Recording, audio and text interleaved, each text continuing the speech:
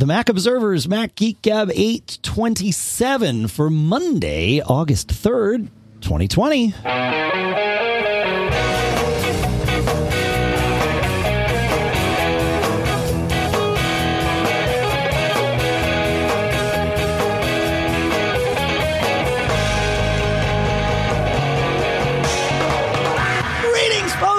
Welcome to the Mac Observer's Mac Geek Gab, the show where you send in your questions, your tips, your cool stuff found. We try to answer them.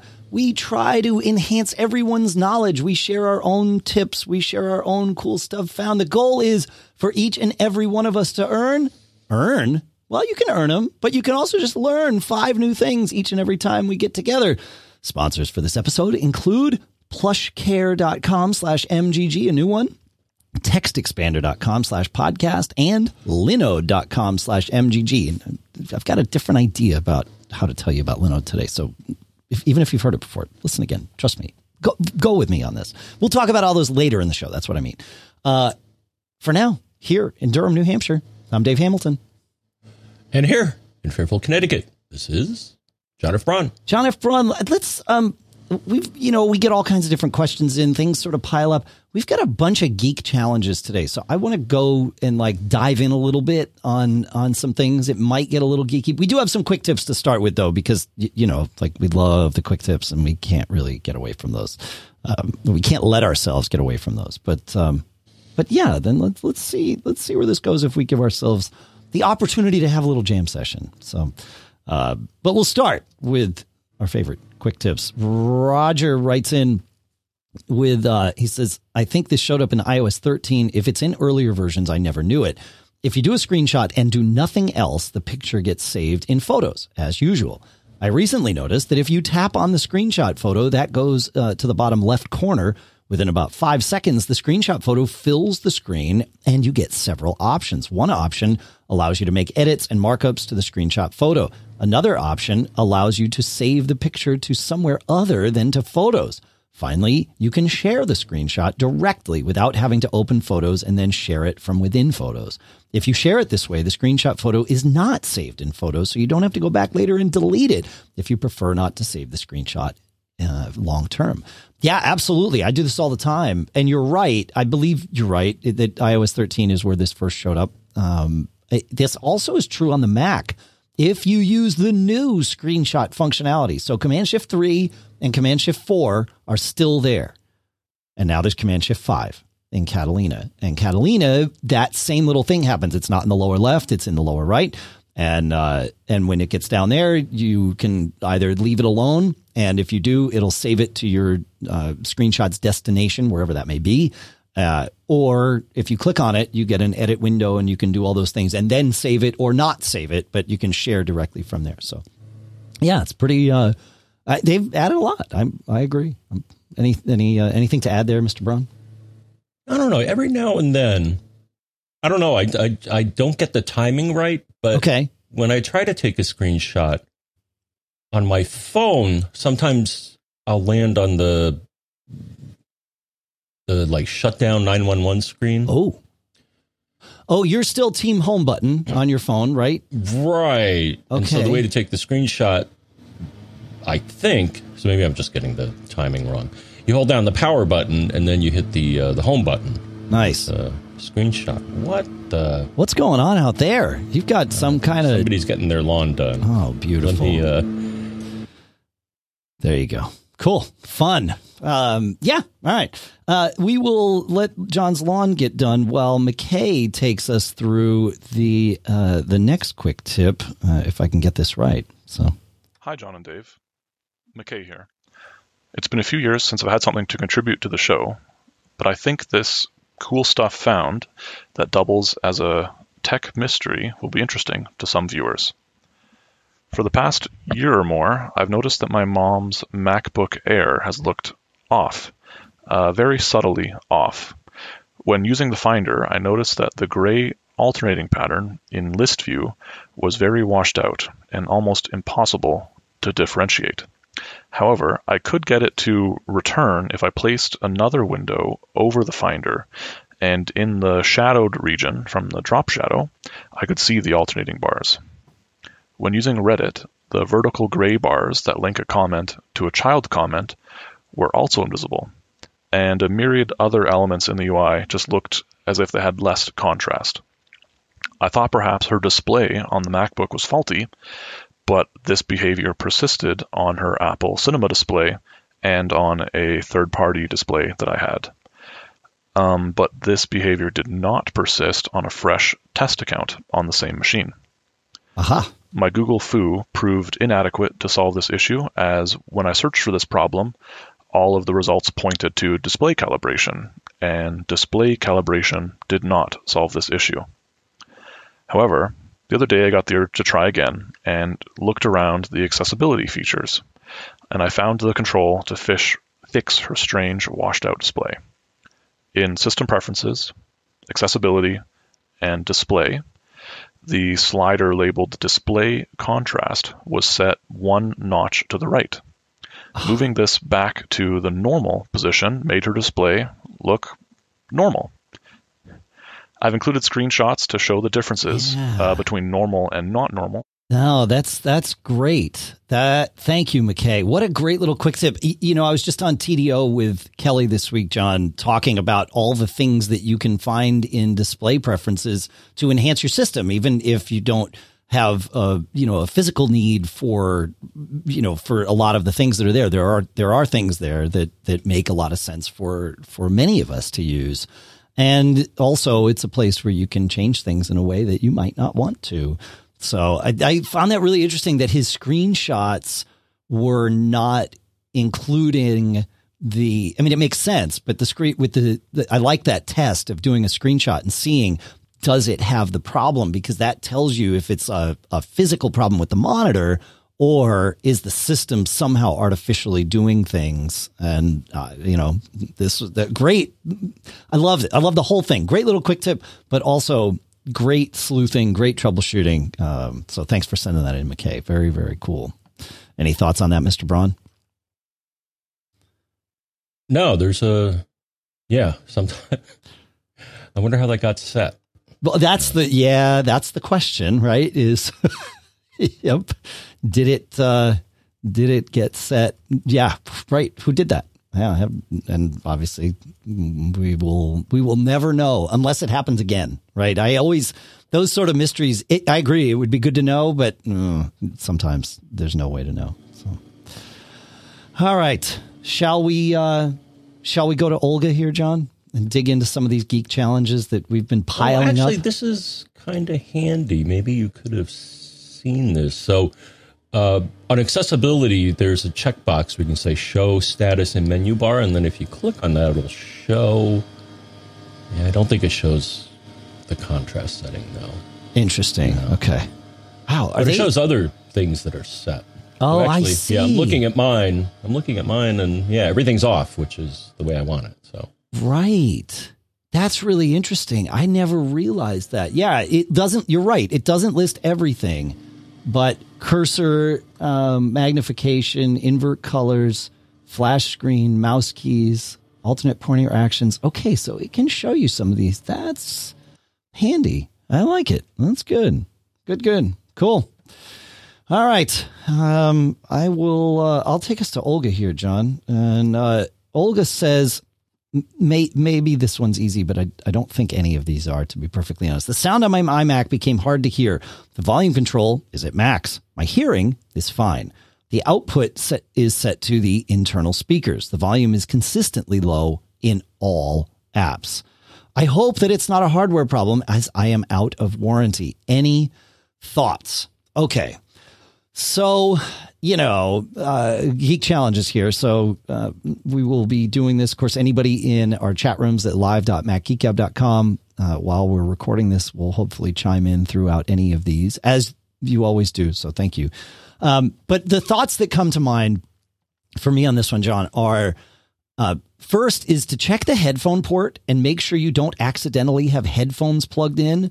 With the volume cranked, you off, depending on your headphones and the impedance and how loud they are, you might be able to hear sound out of them if they're like open ear headphones or something laying on the desk near the iMac. I've seen this before, and it's like, why is it so low? Oh, right, because it's not actually coming out of the speakers. So confirming that it's coming out of the speakers and not somewhere else is a good first step. It sounds like you've probably done that, but trust me when I say I've seen this. So that would be step one. Step two, which you've definitely done, is to open the sound preference pane and make sure that your device for output is truly set to the thing that you think it's set to and that your volume is right. The next thing I would do is launch Audio MIDI Setup. It's in the Applications Utilities folder, I believe, but you can also just launch it by spotlighting for Audio Space MIDI, and then you'll see Audio MIDI Setup and just launch that. Go there, click on your speakers, and again here, make sure that the volume level there is correct. Another thing to test and even adjust in Audio MIDI Setup is to adjust the I'm pulling it up here on my machine, and hopefully I don't make a stupid mistake and ruin our podcast audio. So everybody let me know if John, especially you, let me know if I go weird. But change the format from whatever format you have to another sample size, like, change it from 44.1 to 48K and then back. I leave mine set at 44.1. A lot of people leave theirs set at 48, but change it. Just make a change so that the system kind of has to reinitialize the audio drivers. But also check the sliders there, because you will have different sliders for stereo here. And it's entirely possible that even though your master volume is all the way up, these may not be. So this really could be a place to find that for you. If that doesn't work, do an SMC reset, and we'll put a link in the show notes for that. Any thoughts, John? I mean, I've got some more, but we're just riffing here. So, I kind of like the next one you have there. Go ahead, take it. Maybe it. Yeah. Well, another way to diagnose a problem is if you boot into safe mode, that will boot with a core set of Apple extensions and not third party. Right. I would try safe mode, and if the volume is normal there, then it's something that, though I can't imagine what, but some sound extension is getting in the way. Yeah. Right. Yes. Some third party thing. There's a lot of apps out there. Most of them are reliable, but all of them can cause issues. We've mentioned SoundSource. I mean, they all intentionally make changes. They sort of insert themselves into the stream to enhance or allow you different controls over the audio. So something like SoundSource or like Boom, another one, like any of these things that are built to enhance the sound might be getting in the way. And yeah, that safe mode would do that. Yeah. I'm trying to think if there's anything else on this one, but I think we've hit all our things. Hopefully Audio MIDI Setup and or safe mode kind of gets you past this. It sounds like, I mean, I know that this may not be Olga's issue, but in general, there's, and you won't see this on an iMac, which is why it's definitely not Olga's issue. But if you're using a external display, a lot of times, if it's an HDMI display, they will have audio that you're sending as well. And sometimes by default, it just grabs that as the sound output device. And a lot of the speakers and displays like that are terrible. And even at full volume just sound like they're not. So again, that you would see that once you open sound preference pane and sort of chose, unless you've got something like SoundSource running, right? Because SoundSource, you can set your system volume in sound preference pane, but then you can set individual apps to go to different devices, which is cool. But again, with great power and great flexibility comes great responsibility. So, yeah. I mean, the other thing you could look, so I was looking here and I do have some things. So, audio components can live in two different places. Okay. I'm looking right now. Yep. So, either library, so top level library audio, within there's actually a plugins folder, and I have some things in there. So one thing I see, so for example, I have, and I probably should get rid of this, Flip for Mac WMA import. It's left over from, look at that, 2013. So, there's a sound component I can probably get rid of. See, this extends or echoes back to last week, right? We're adding to the case for the nuke and pave, right? By finding all of these things that are like, yeah, that's there, but not. Yeah. And then your home directory library also has an audio folder, so that stuff's in two different places. Yep. So, sure. So you want to peek there and see if there's any old cruft. Cool. Will you put those folders in the show notes just so we can link people to them? Just type them out and we'll format them nice, and make them look like special code or whatever. Cool. All right. Let's go. Let's go to Chip here. Thanks, Olga. So it's a good, fun little one. All right. So Chip asks. He says, "I live in rural North Carolina, and the only wired internet service which is available is AT&T DSL. I get 6 megabits per second down, 200 kilobits per second up, and that's when it's working. AT&T won't invest in VDSL or any other service. Indeed, rumor is they want out of copper entirely, but are unwilling to run fiber or cable to our rural development of about 50 homes and lots. There is coax cable served by a company in an immediately adjacent area, but they won't run service to us because the ROI would not be up to their goals. Utilities are buried, so trenching would be expensive. They will magnanimously do so if we, as a community, come up with the $300,000 to $400,000. Doesn't look like that's going to happen." He says satellite works, but as you probably know, they give you 25 megabits down until you hit their caps, which are 20 to 30 gigs. He says, right now I use about 100 gigs per month. After that, they slow you down to 1 megabit per second. You can't stream anything at 1 megabit. I might as well stick with AT&T. I've heard of the Rural Broadband Initiative, but it's grossly underfunded, and it seems you need political pull to get their attention. I build websites for my friends, so you can imagine how this is killing me. Any ideas? Yeah, so this is, again, another geek challenge.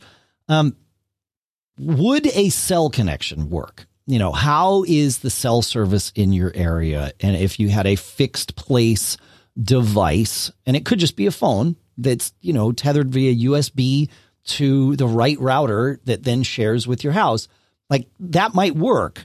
And that essentially is what 5G will bring to our homes, is something similar to that. It is packaged a little more nicely. And of course, if you've got 5G in your area, then that's yet another thing to consider. So that would be the first thing I would look at, because you get to control your own destiny with that, sort of. I mean, you're still at the mercy of the people that are providing the cell service, but it gets you there. The other one that came to my mind as I was kind of musing through this is, what about a point-to-point Wi-Fi connection? Either a service, because there are some, especially in rural areas, there are point-to-point Wi-Fi services, and Wi-Fi can go miles if it's focused, right? And so that might get you there.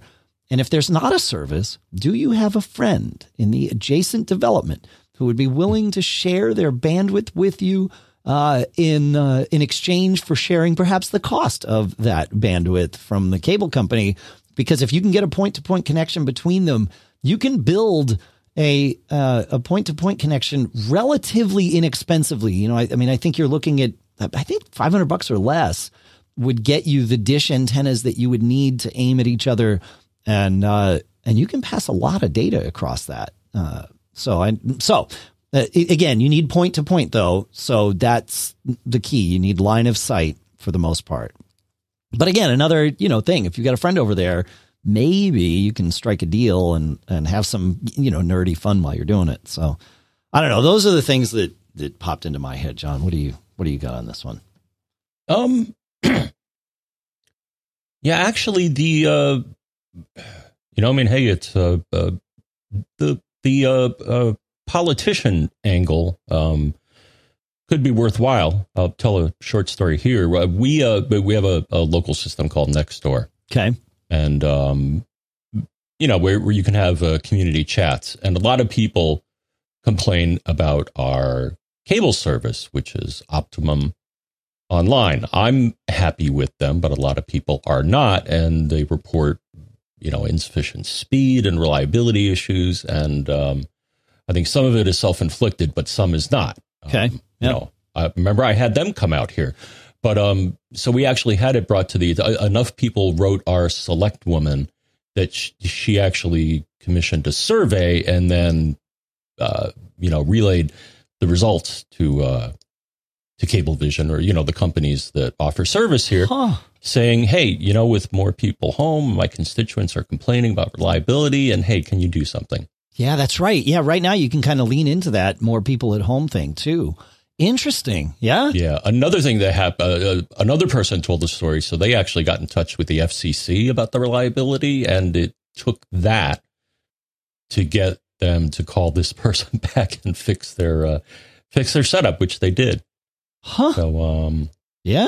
Well, call the. And as far as that rural, broadband initiative, get in touch with your congressperson and say, hey, I want a piece of that. See if you can get us some of that dough. Because I think the dough's been allocated to do it. It's just you got to try to get somebody's attention. You got to get somebody's attention to get there. Yeah. Interesting. Cool. In our chat room, Brian Monroe and Eric DSA. Eric says fixed wireless is the term that AT&T uses to call their home cell scenario. So that's one option out there. And Brian Monroe says fixed wireless can be cellular, or it could be some microwave tech that he's used before. So there might be options out there. And Fixed on 66 in the chat room says, by line of sight for point-to-point Wi-Fi, would a tree branch or two be an issue? The answer is it very well can. Yeah. I years ago told the story of my uncle who wanted to get Wi-Fi simply across the street to the cottage that he had bought and didn't want to pay whoever it was, the provider, for yet another home to connect. So he just, he did point to point. And once every few years, he had to, get up on a ladder and cut, a hole in the branches, essentially, so that the line of sight could shoot through. Because when the leaves came in the spring, the connection sort of quality went, down. So, yeah. So, yes, line of sight truly means line of sight with this stuff, at least for any sort of reliable connection. Yeah. So, cool. All right. Thanks. Fun. See, I knew we would be having fun if we took a little more relaxed, geeky approach at this one. We won't do this every week, but I'm liking this. Let's go to Craig, John. And Craig asks, he says, I have an interesting mystery. I just recently discovered that my CPUs on a quad-core iMac 2015 Retina are mysteriously heating up each night for a momentary spike. This seems to be a recent thing, as I review iStat Menu's CPU temp charts at least once a month, and this is new in the last month or so. Okay, so he knows what normal looks like. This is new, not normal. It's the new normal, I guess. Below, he sent us screenshots showing the pattern, and sure enough, over a 7-day period, every night, the CPU temperature is heating up, and it seems to be almost exactly at 11 p.m. his time, maybe 3 to 5 minutes on either side. He says, to his knowledge, no application or utility is set to run on the system at this time frame. Nothing that he has intentionally set up anyway. He says, while not seeing any app crashes or system crashes due to this problem just yet, I'm concerned that something minor could worsen or the spikes could become more frequent and or longer in duration. Some relevant info. The internal hard drive was replaced with a 1 terabyte SSD over 6 months ago. Performance and stability has been excellent ever since that. He's running the latest release build of Catalina. He says, I stay logged in 24/7, and his is the only account used on the system. Automatic updates are disabled. A dual drive SSD solution from OWC is continuously connected to the system via USB 3. It's AC powered, not bus powered. It's populated with a couple of 1 terabyte SSDs and are used as separate drives. One of them is used as needed for projects. The other is a carbon copy clone updated daily. Aha. Time machine backups to my Synology NAS launch at 8 p.m. and always complete before 10 p.m., including verification. Carbon copy cloner is set to run every day at 5 a.m. Backblaze latest version running continuously. Native macOS mail client is used for personal email, which is generally left running 24/7, and Office 365 is on, but auto updates are off. Okay, so, and I'm going to read through a list of always on third-party apps just so that we kind of have it. Memory Clean 2, Fantastical 3, Card Hop, Bartender, Sound Source, iStat Menus, SSD Reporter, Sketch, Parallel Tools, Clipboard. Okay, so other than observing what processes are running on the system around 11 p.m., which may in and of itself change the state, of course, right? Schrodinger's system, right? Where and what are the best built-in macOS logs to review evidence of what might be the root cause of this anomaly?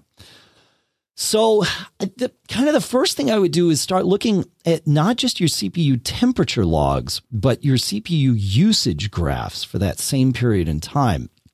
Is it heating up because the CPU is being used, which is a very reasonable presumption, but we don't want to make any presumptions, right? We want to make sure that, yes, the CPU is actually being used.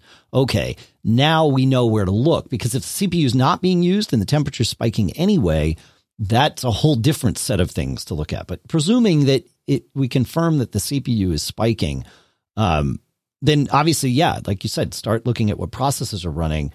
I would do this via, if you have another device or another Mac especially, I would turn on SSH on the Mac in question, which is in System Preferences, Sharing, Remote Management, I believe is the right one, right?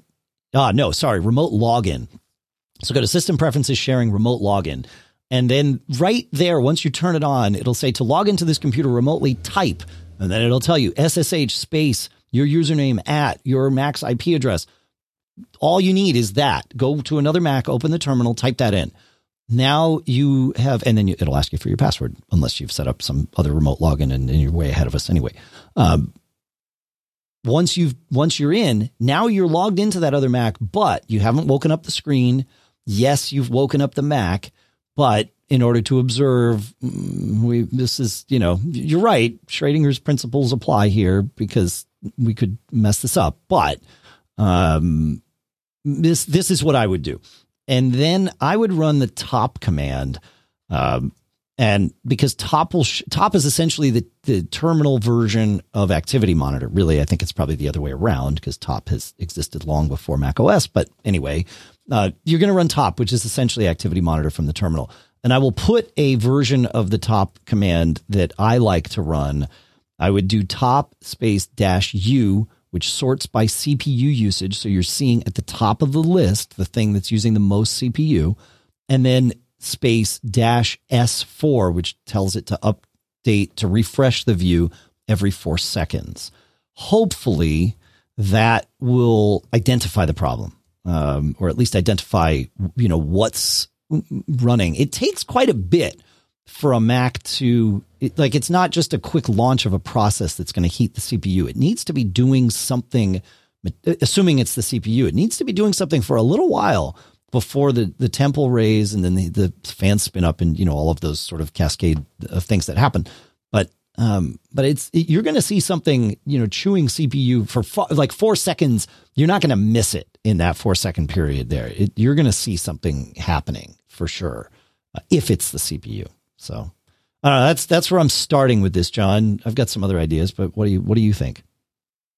The mention of time machine, it seems the time machine backup is close to the point where his CPU spikes. I mean, it's hours before, right?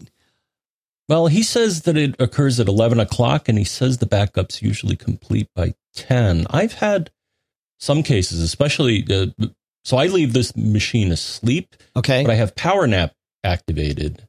And one thing it'll do is do a time machine backup when I schedule it. Right. But it doesn't always do it when I schedule it with Time Machine Editor, so could be Time Machine running over on. Yeah. Yeah.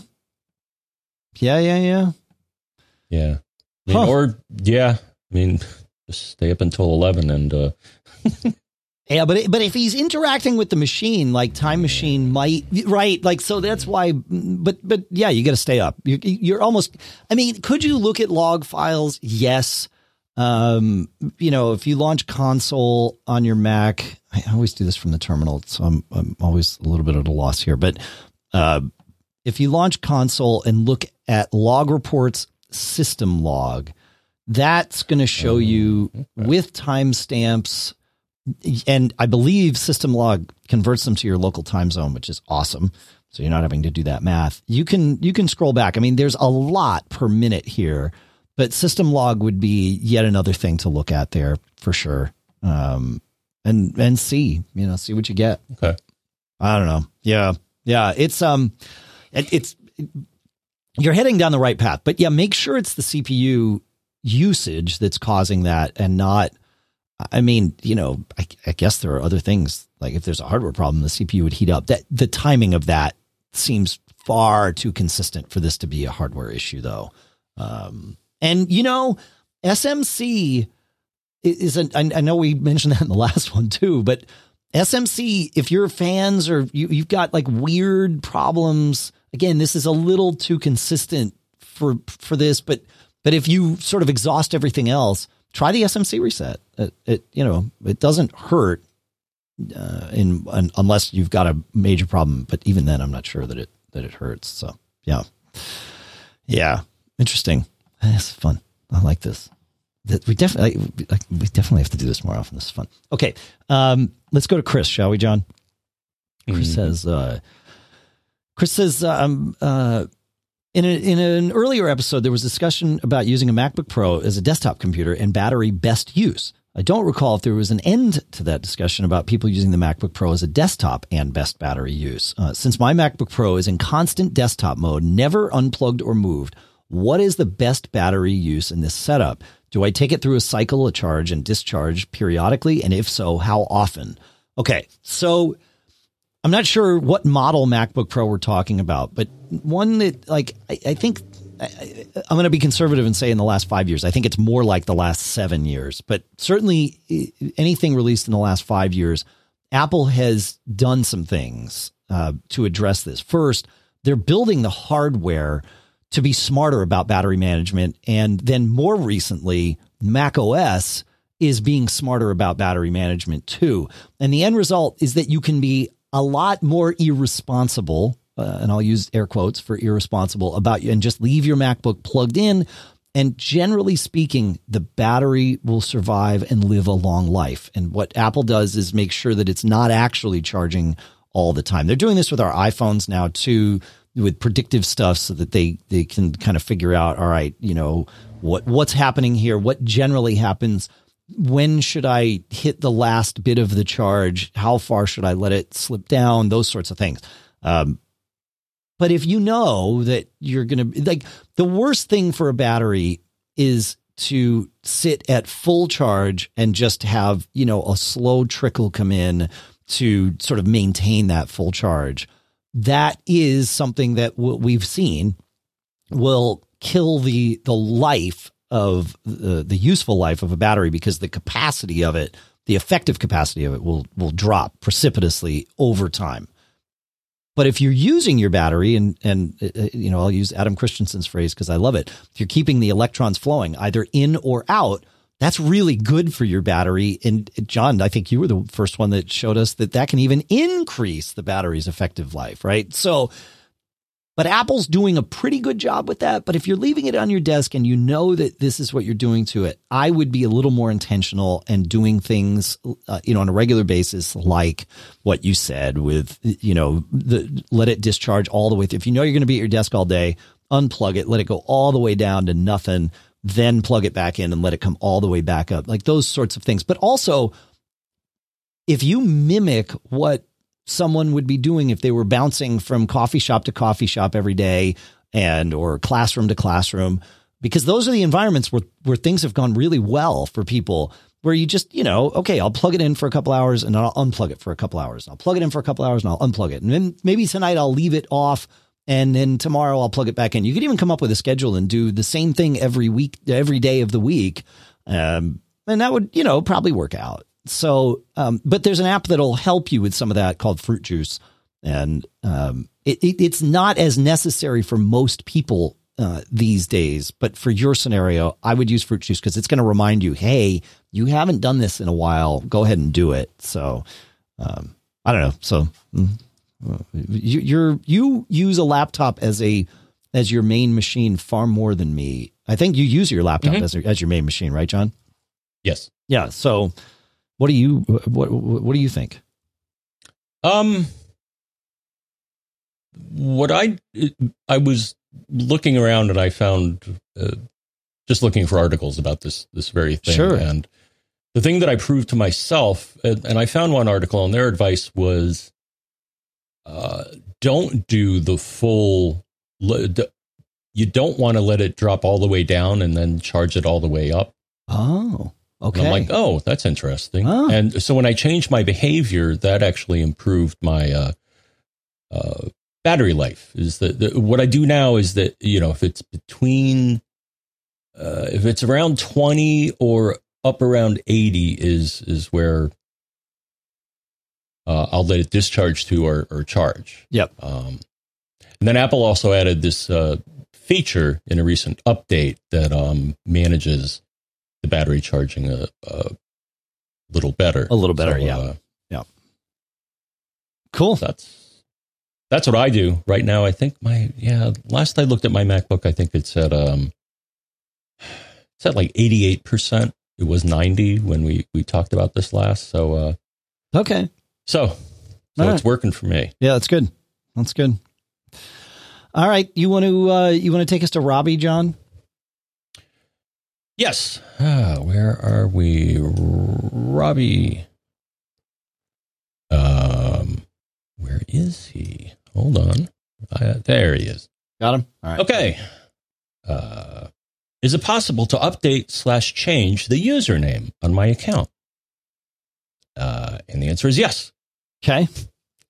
Though you got to dig kind of deep, but what you want to do is you want to go to System Preferences, Users and Groups, and then you'll see a little lock, and you want to unlock the lock. Once you unlock the lock, right-click on your user, and you'll see Advanced Options, ... Well, click on that, and you will see a whole bunch of fields that you can change. And there's one called full name. Well, change that to whatever you want, and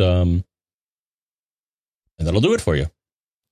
Be careful though, because you can screw things up majorly if you change the wrong things in this box. And they even say, warning, changing these settings might damage this account and prevent the user from logging in.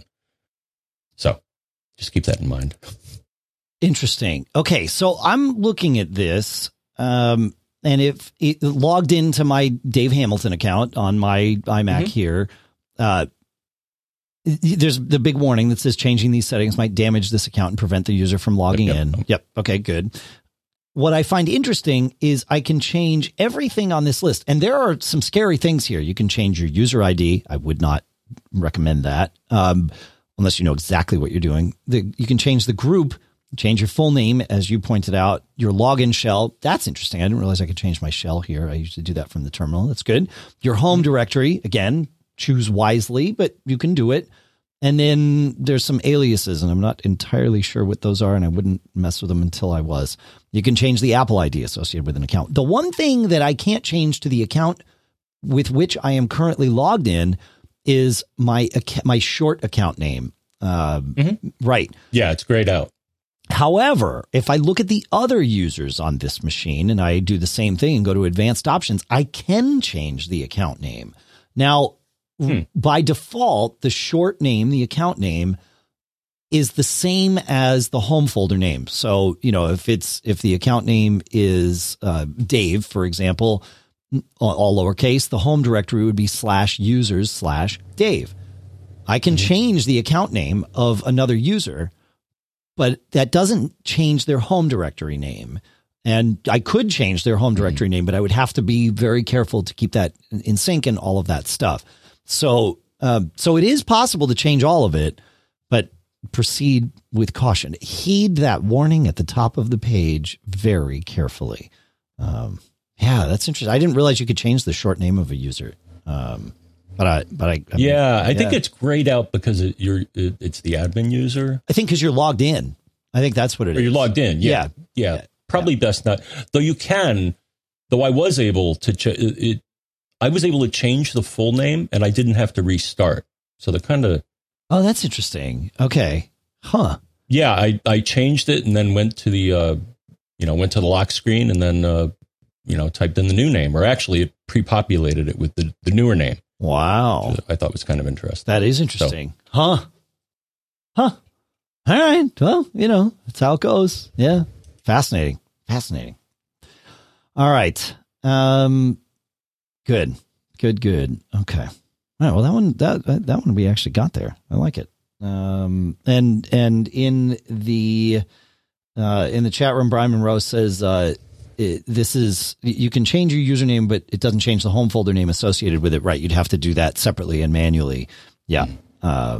But yeah, this is one of those things where it's helpful to have a test user that is an admin or some other alternative user on your Mac, not just for confirming things and troubleshooting, but also for this kind of stuff. So yeah, interesting.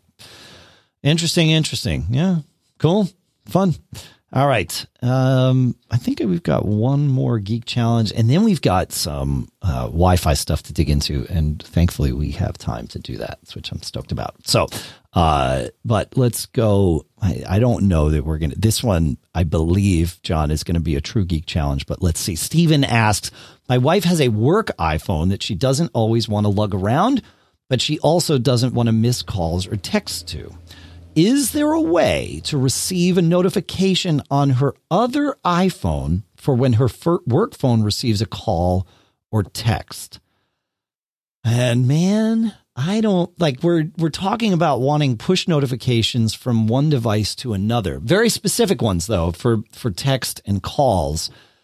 Unfortunately, third-party apps don't get to know when you've received a text or a call. So it's not like you could have some app running. I feel like, all right, so here's my crazy idea, John. Bear with me on this. I don't think her people at work are going to be happy about this idea, but I'm going to send it out there anyway. You could take the phone number from that phone and make it into a Google Voice number. Okay. And you can convert a cell phone to a Google Voice. I think it costs $20 and it's a one-time fee, and then you're done.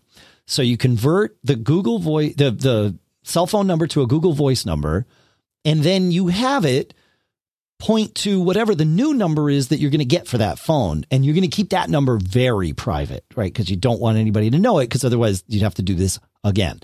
And then you have it, forward text messages to that phone and forward phone calls to that phone, so that phone now functions essentially as it would. You need to be very careful when you're making calls out that you do it using the Google Voice app and not the phone app, because otherwise you'd be exposing your number. I guess you could make your number not show up in caller ID, and then so that problem solved. Okay, so Google Voice, forwarding, and hide your number from caller ID so that no one accidentally gets it. But you got to use the Google Voice app for your text messages, not your main phone. So maybe don't even have them, don't have it forward text messages, just have it forward calls. And then you get your text messages via notification in the Google Voice app. Well, here's the fun part. You can log into the Google Voice app on both phones.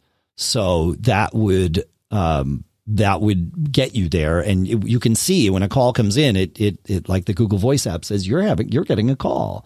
So, I think that's that.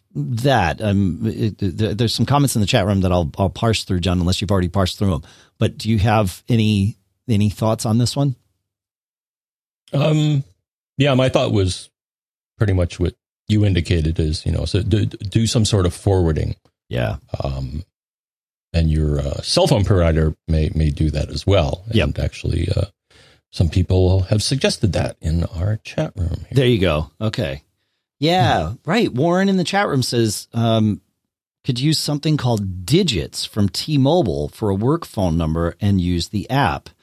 Interesting. Right. Yes. Different carriers do different things. I like this. Yeah. Right. Because you can have, as a Verizon user, John, you were able to have text messages forwarded to something else, right? While you were traveling once or something. I remember you saying that. Yeah. No. Oh, no, this was different. Yeah, I traveled to France a number of years ago. Okay. And actually their solution, so because they were CDMA, that wasn't supported Totally. in France. Right. So, but what they did is they would lend me another phone that my number was forwarded to. Interesting. Yeah. Now, of course, the current iPhone should work just fine when I'm in Europe. Yeah. Well, as long as you're willing to pay your provider, whoever that is, right? Like, yeah, they're functionally, technically, absolutely. Yes, that's right. Mm-hmm. Yeah. All right. Well, that's fun. Good. All right, John. I do want to go to the Wi-Fi stuff, but I also want to talk about our sponsors, if that works for you, my friend. Awesome. All right. Look, you hear me talk about Linode all the time because at linode.com/MGG, you can get a $20 credit to get started with their amazing servers and infrastructure. So I'm going to take this in a slightly different direction today. What if you want to set up a WordPress server? Think about that. What would you do? You would have to figure out where to host it, how to install it, all of that stuff. You might go and ask your favorite nerd, right? Because that's what we do here. So that makes sense. Well, you can skip all those steps because you're really not skipping anything. Linode's just taking care of it for you. You go to linode.com/MGG, you sign up. You don't even have to put a credit card in because you've got that free $20 credit. And you just tell Linode's cloud manager you want to spin up a WordPress server. And then that's it. Now you've got a WordPress server and you could do it on their $5 a month Nanode server. And you could do that for 4 months with your $20 credit. So what are you waiting for? Go linode.com/MGG, spin up your first server. Our thanks to Linode for sponsoring this episode. All right. Look, with everything that's going on here, a lot of us, me included, I've talked about it on the show, are feeling anxious or stressed or depressed. I've been experiencing re-entry anxiety, very different thing for me. And it's good to have somebody to talk to, but it can be hard finding a doctor to talk to, especially now. And that's why I'm really excited about our next sponsor, PlushCare, because PlushCare knows that your mental health is just as important as your physical health. And their primary care physicians are here for you 7 days a week to help you start feeling better as soon as possible. And it's all telehealth. And you can get same-day appointments. This is pretty good. In addition to being primary care physicians who handle ongoing and urgent care, they also treat a wide range of common mental health issues like anxiety, depression, stress, or even trouble sleeping. They'll discuss treatment options with you, and they can even, because they're doctors, they can have your prescriptions sent to your local pharmacy as needed. PlushCare accepts most major insurance carriers and is available in all 50 states. So PlushCare makes it easier than ever to take care of yourself inside and out. You can start your membership today by going to plushcare.com/MGG, where you can start your free 30-day trial. That's PlushCare, PlushCare.com/MGG for a free 30-day trial. PlushCare.com/MGG. Our thanks to PlushCare for doing what they're doing and also for sponsoring this episode. I have another way that I help remove my stress, and that's by using Text Expander, because you get started at textexpander.com/podcast. And man, this is where you're going to get a tool that is going to change the way you do your work. I always say I really prioritize accuracy, and I also prioritize efficiency. Sometimes those two things fight each other. Because, usually in order to be accurate, you have to take extra time, and vice versa, right? Inverse is better than the square of the roots. And now with Text Expander, you can do both. Because the way Text Expander works, you're taking all of those things that you type over and over again, and you put them into Text Expander so that you're not digging through your sent folder, finding when was the last time I emailed this thing, or what was that thing I said? I like that magic phrase I came up with. Put your magic phrases into Text Expander, and then you can invoke them with a click of your mouse, or you type a little short snippet that expands into your larger magic phrase or even magic document. Way better than copy and paste. Better than scripts and templates. Text Expander allows you to maximize your time by getting rid of the repetitive things you type while still customizing and personalizing your messages. Check it out. TextExpander.com/podcast and increase your productivity today. Listeners to this show get 20% off their first year, which is awesome. So thanks to Text Expander for that. And thanks for sponsoring this episode.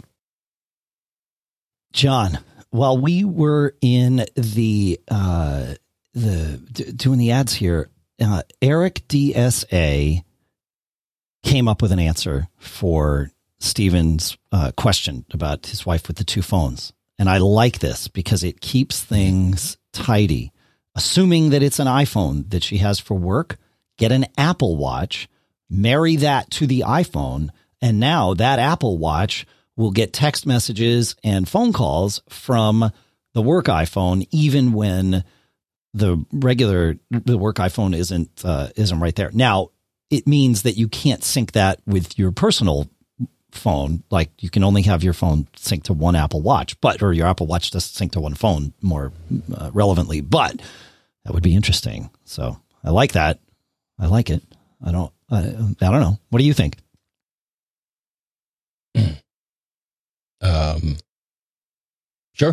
Sure. Yeah. All right, cool.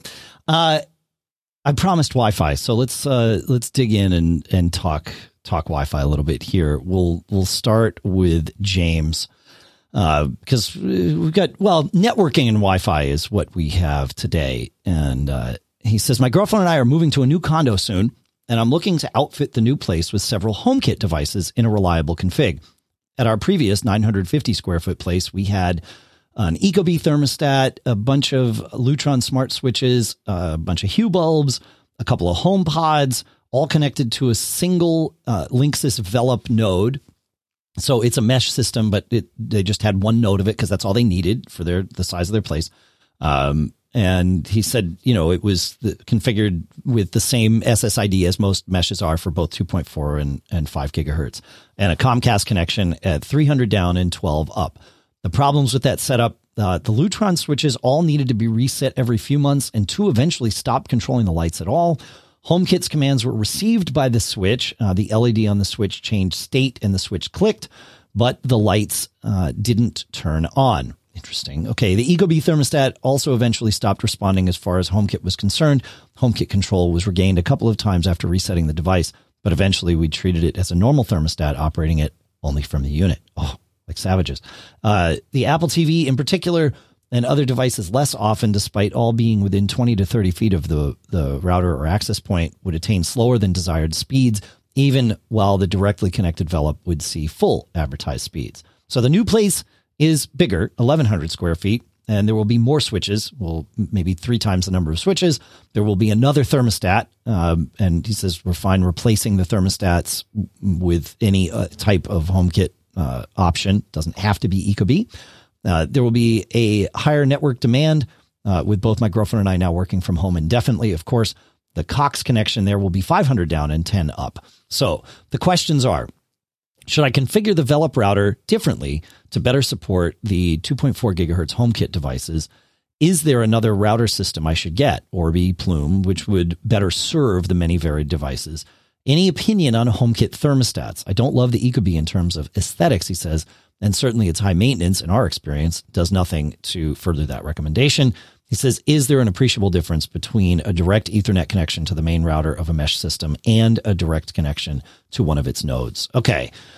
So I want to there's a couple of things I want to dive into here, John. The first is that your HomeKit issues seem to be pretty par for the course from my standpoint.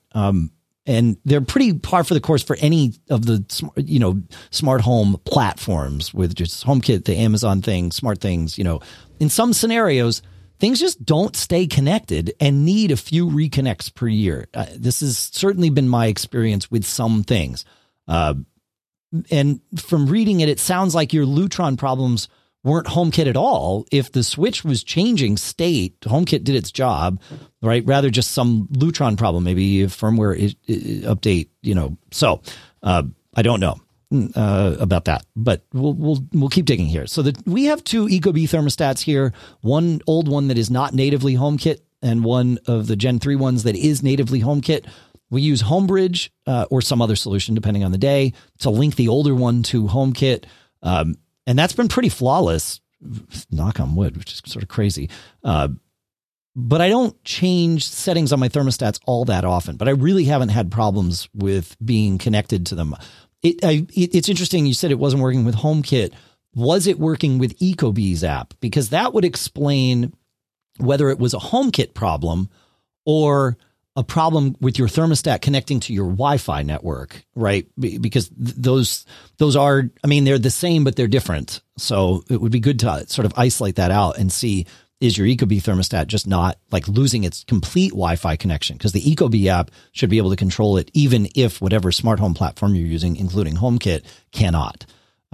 So that would be another one to check out. As far as other HomeKit thermostats, I know Honeywell's got one. Nest is not natively HomeKit compatible, though we've talked about a couple of solutions, including Homebridge on the show here, that can make them sort of bridge them to being HomeKit. Depending on where you live, my thoughts on Nest versus ecobee. If you're living in a place where it gets cold enough to freeze, I think ecobee is a better solution than Nest, because Nest tries to outsmart you, and you probably already know what your schedule is and therefore can manage your own heat and save yourself a lot of money. Wi-Fi, it's unclear whether there are issues. But I will say, in general, what you're seeing is not atypical, in that this smart home stuff, some of it truly is still, kind of bleeding edge. The Velop unit and units have proved to be some of the word I want to use is dumb mesh systems, in that they don't have a lot of smarts and basically leave everything up to the clients. And this is not from reverse engineering their stuff, so I could be completely wrong. This is an experiential evaluation that it seems like there is no hinting coming from them to shift things from 2.4 to 5 or from one mesh point to another. It doesn't look like any of that is happening. The smarts that we see with systems from like Eero and Plume really kind of leads the charge with the smarts part of it, and aggressively managing devices yet in an appropriate way. I have not experienced that at all with the Velop systems. It's basically, here's the network, client devices, you decide, and we're good to go.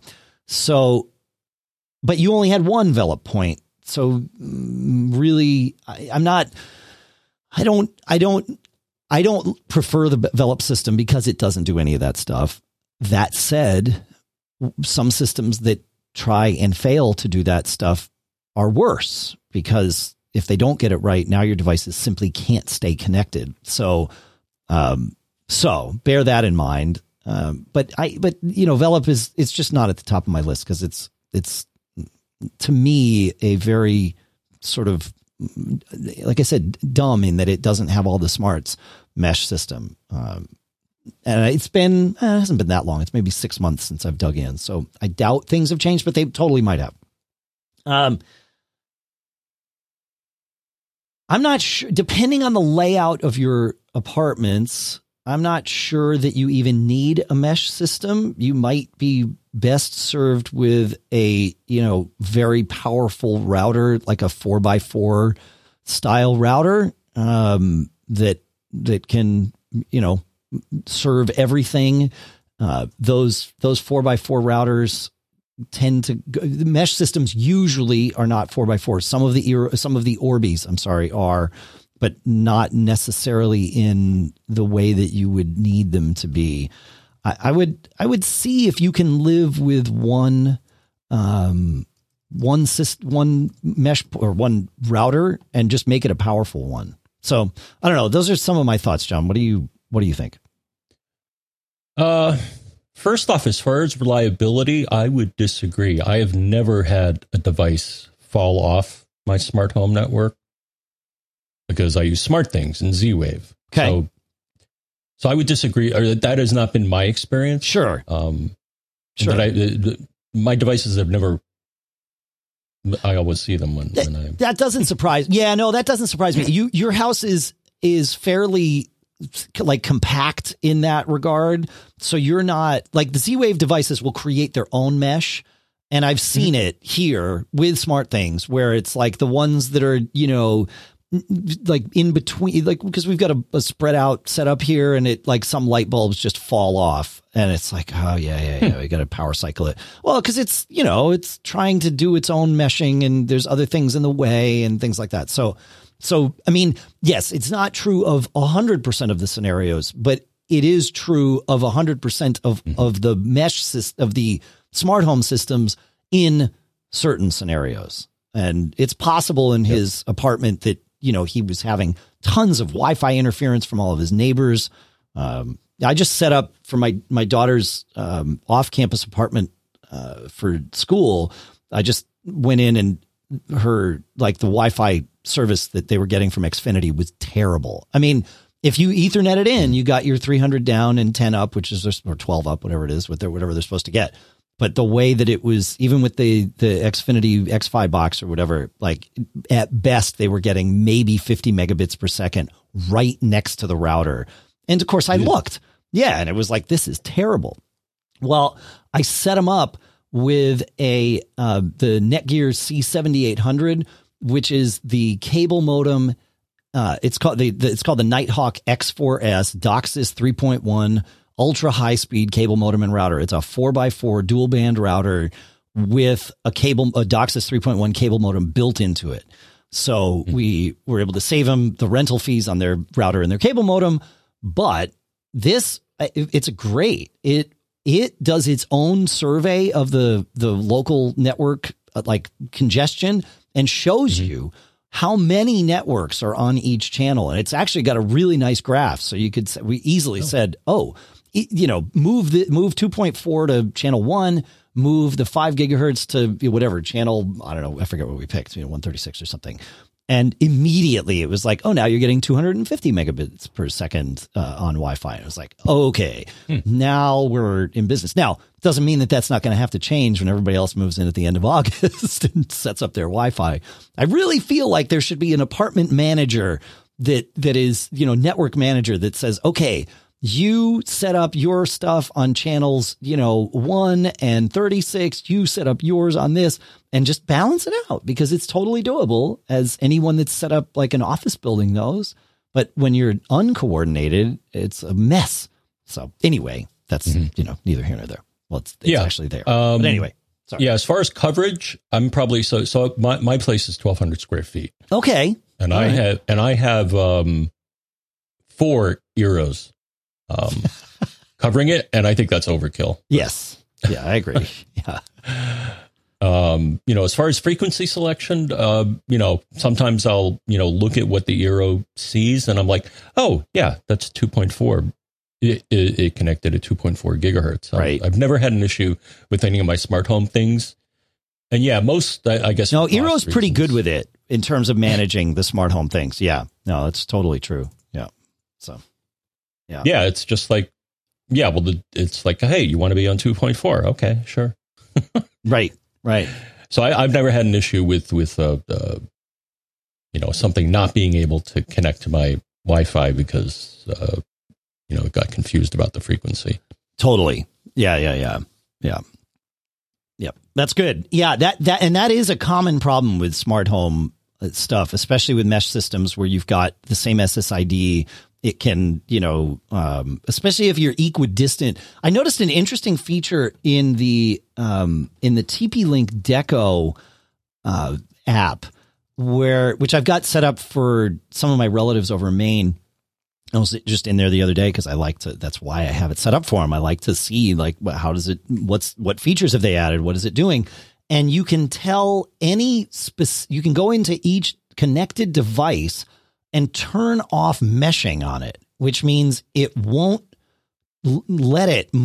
encourage it nor let it move to another mesh point, which is great. I guess it would let it, but it won't encourage it with like 802.11r or whatever that is. So it's not going to do that crazy thing where it bounces around. And that can be super helpful if you've got something where you're like, yep, nope, this is connected to the right thing and it's in a fixed spot. So please don't, and you can just turn it off for that one and it won't send any hints to that one, but it'll keep doing it for the rest, which I really kind of liked. I thought that was pretty good. I think Plume and Eero are doing something similar, but they're doing it in an automatic way. They're profiling the device and saying, okay, look, that's a television or that's a thermostat. Do not tell it to jump to different things. Like that doesn't make any sense. Leave it right where it is because it's not moving around the house. Find the best one and let it find the best one and just let it do its thing. And my guess is it's doing that with other smart home stuff too. So yeah, I don't know. Fun stuff, Mr. Braun. Fun stuff. And as far as I'm also with you on the router, as you could probably get away with. It's been a while since I had a standalone. The last standalone one I had was the TP-Link Archer C7, which at one point was a pick of a Wirecutter or somebody like that, and it did great. No, those do. I agree. Those do great. Yeah. They'd still be, as far as like relatively inexpensive standalone routers, I like the TP-Link Archers. I mean, they don't quite have the features of like the Synology RT2600, right? But if you don't need those, then why go out of your way for them? So yeah, no, I like that. Yep. So I would say that for that size place, again, depending on how many devices you're going to have truly active and stuff, you might be best served with a single, if you can be centralized, especially a single very powerful, 4x4 router like the Synology RT2600. That might be your best option.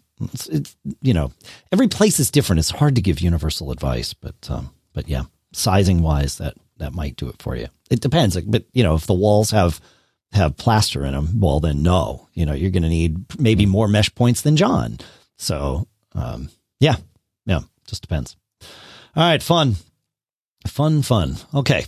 Let's go to Mace here, who asks, we will soon be finishing our basement. What should we use if I want to put Ethernet in? Any overall best practices?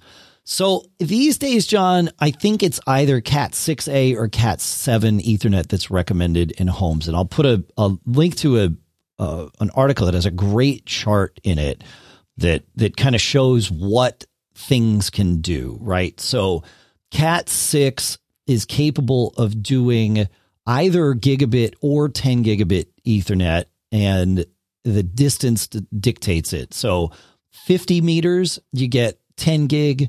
100 meters, 50 to 100 meters, you get 1 gig Ethernet. Cat 7 will do 10 gig for all 100 meters. So, if it were me, I'd probably do Cat 7. There is Cat 8 out there, but that's rated up to 25 gigs and even 40 gigs, depending on how you're doing things. It's expensive overkill is what that turns out to be. So I think 10 gig would, Cat 7 would be the way to go. I don't know. What do you think, Mr. Braun?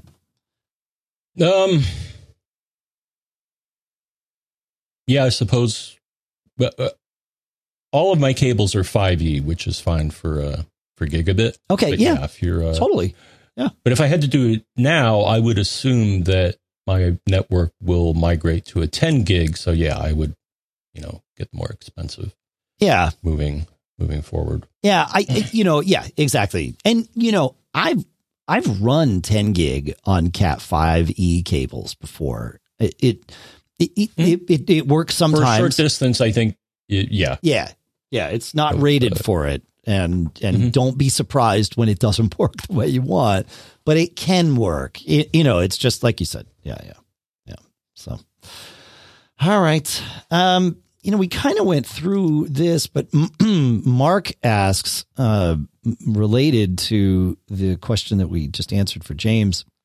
He says, I purchased the Orbi 6 as I needed a fast connection in my basement for work, and getting Ethernet from the second floor where the Comcast router is wasn't an easily doable task. The Orbi satellite has 2 Ethernet connections, one of which I put into a Cisco switch for my 3 computers and a printer. I thought purchasing a Wi-Fi 6 device would give me a few years before I had to upgrade. I was moving from my bedroom office where my Comcast router is into my basement, which is more spacious than the bedroom. Now the interesting part. I configured my Orbi to have the same SSID as my Comcast SSID.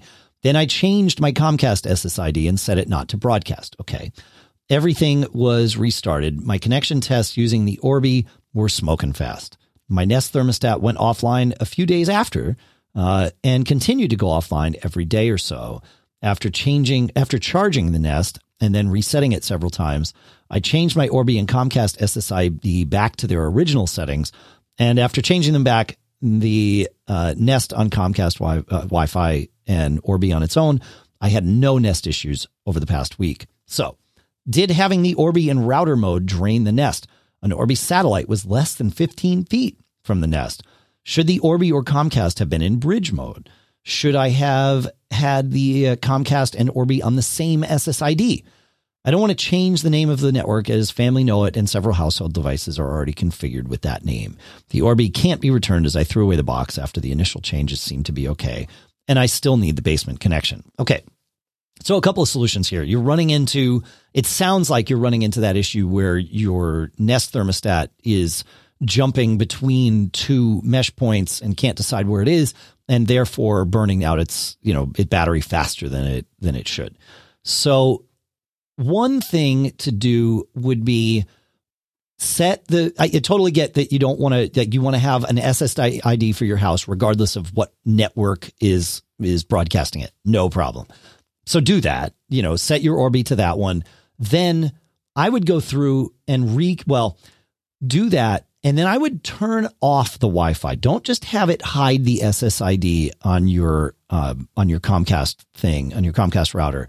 I would make it not broadcast Wi-Fi at all. Turn the radios off. This is possible on most of those. So do that, and then reconfigure your Nest. I know your Nest already knows about the SSID and all of that. It's possible, and I don't know this, but it's possible that it's caching the MAC address of the access point to which it was connecting, aka your Comcast router. And if it's seeing that, it may simply be trying to connect to that one and not able to because the SSID and password are now different. And that may be what's going on. So kill that, make your Orbis the only thing that broadcast, and then go through the setup process of your Nest again and reattach it to, your existing Wi-Fi network. I think that's going to help you here because it's going to get the Nest set up with, okay, this is the device to which I am connecting. I know we don't think about it this way, but all our devices choose a MAC address to connect to. The SSID just makes it easy to find that. And also it allows for all of this meshing and roaming to happen because it knows, I should connect to other ones as it moves around. A lot of smart home devices get themselves fixated on a MAC address, not on an SSID. And that may be where you are, that may be what's going wrong here. So once that MAC address is no longer broadcasting, then go through the process. So that's my thoughts on this. I don't know. What do you think, John? The next door community that I was telling you about before,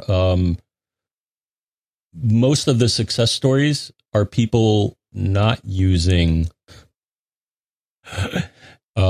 just like you suggested here, is people turning off the Wi-Fi in the provided one and doing your own. Okay. So that's how they're solving them, is killing off okay. That makes sense. Yeah. Yeah, the conclusion is that, the cable modem part of it is okay, but the Wi-Fi part, you probably want to do your own thing. Sure. Yeah. It's interesting. We had a very similar question from Steven. This is an issue, and Steven's also using the Orbi, who it sounds like it's bouncing between two devices. And the Orbi is another one of those mesh systems that doesn't quite have the same level of device specific, like client device specific smarts, like the Plume and the Eero do. And so it doesn't surprise me that you're running into issues, that many of you are running into issues like this. If you can turn off 802.11r or seamless roaming, or fast roaming, rather, is often what it's called. And I don't know if Orbi gives you this option, but if you can turn off fast roaming, 802.11r is what the protocol is, that can help for sure. Another thing that you could do, and I know this stinks to think about, is if you need to use the Orbi, in a scenario like this, and it's doing fine and getting your devices what you need, try going into the Orbi web interface. I'll put a link to this because you might be able to set a different SSID on the 2.4 gigahertz band. I know this was possible with earlier versions of the Orbi firmware. I think it's still possible. And if you split that out and set one of the mesh points, specifically the one that's closest to your, whatever IoT device or devices are having problems, set the 2.4 gigahertz network to a different network name. That can help. But again, Plume and Eero, because they're doing those sort of cloud-based smarts where they know, okay, with this particular device, this is how we have to treat it, and treating each device, profiling the type of device and applying that profile, they tend not to have these problems. And it makes a difference. Of course, it's cloud managed, and some people don't like that, and I totally get that. But this is where this is why things like Unify from Ubiquiti exist, because you can set different profiles specifically for different devices. You can really get in there, and of course, you can get yourself into huge trouble by changing all that stuff. But at the same time, you get yourself what you want. So, but try the Orbi web interface; that might do it. And Brian Monroe in the chat room, thank you, says that yes, there is a setting for fast roaming on the Orbi. Try turning that off. That may well solve your problems. What fast roaming brings us, though, is the ability to be on a VoIP call and walk around the house and have it not lose the VoIP call as often, because it's doing that quick handoff from device to device, or from access point to access point. So I don't know. What do you think, man? Anything that you've got for this one? Nope. Okay. All right. Well, I feel like we are very, very close to the end here. You know what? Let's let Louis share a solution to a question that we had back in 825. Hey guys, I was just listening to the podcast and was a little disturbed by John's comment about receiving a screen sharing request from AppleCare. I've been using the screen sharing capability lately with my clients. I've normally used dedicated apps like Splashtop or LogMe or such, but find that the messages route is just so damn simple, and that scares me a little bit. Really, all you need to know is the person's iCloud address or phone number to send a request to share their screen. Who's to say that I couldn't just change my username or my messages account name to AppleCare and send a random screen sharing request to John, knowing his phone number or one of his email addresses? Just seems a little too simple. Wonder what your thoughts are on this. Yeah. Thanks. Sure. It sounds like Lewis maybe pulled his car over to leave us that message, and lots of people were passing him. But his point is totally valid, that you don't know that it was AppleCare that was trying to share your screen the other day, right? That was just somebody that knew your iCloud that's what address. it said. Right. But I recall the dialogue coming up when I was on the phone with them doing AppleCare. Yes. In the past. Of course. Yeah. But it could have been fake. Yeah, you're right. I know. It's pretty interesting that yes, it doesn't show you who it just shows you the name. I was going to say you could try and text them back, but there's no way there. Yeah. Interesting. I like the thought process there. So all right. Well, I think that's going to have to do it for this one, Mr. Braun, unless you've got anything else to share here. That mysterious value you were talking about before, just a mini tip here, but if you go to your airport menu and you hold down option and you click on it, there's something, I think you were this value you were talking about is the BSSID. The MAC address of the base station. Yes, absolutely. Yep. Yeah. So, option and holding and clicking on the airport menu will show you the SSID of whatever you're talking to. So yeah, if you want to dig in, that shows you a bunch of other good stuff too. Yeah, that is a handy thing. I forgot that was there. That's definitely, yeah. I like it. I like it. What am I doing here? How come I can't find any of the things I want to find? All right. Well, it's time to wind us out of here, my friend. Hey, look, I found the band. It's good. We try to find the band. Thanks so much for listening, everybody. This is one of our favorite things that we get to do, and we're very thankful that we get to do it for all of you. And I do want to take a minute and thank all of our premium subscribers whose contributions have come in. MacGeekUp.com/premium if you want to learn about that.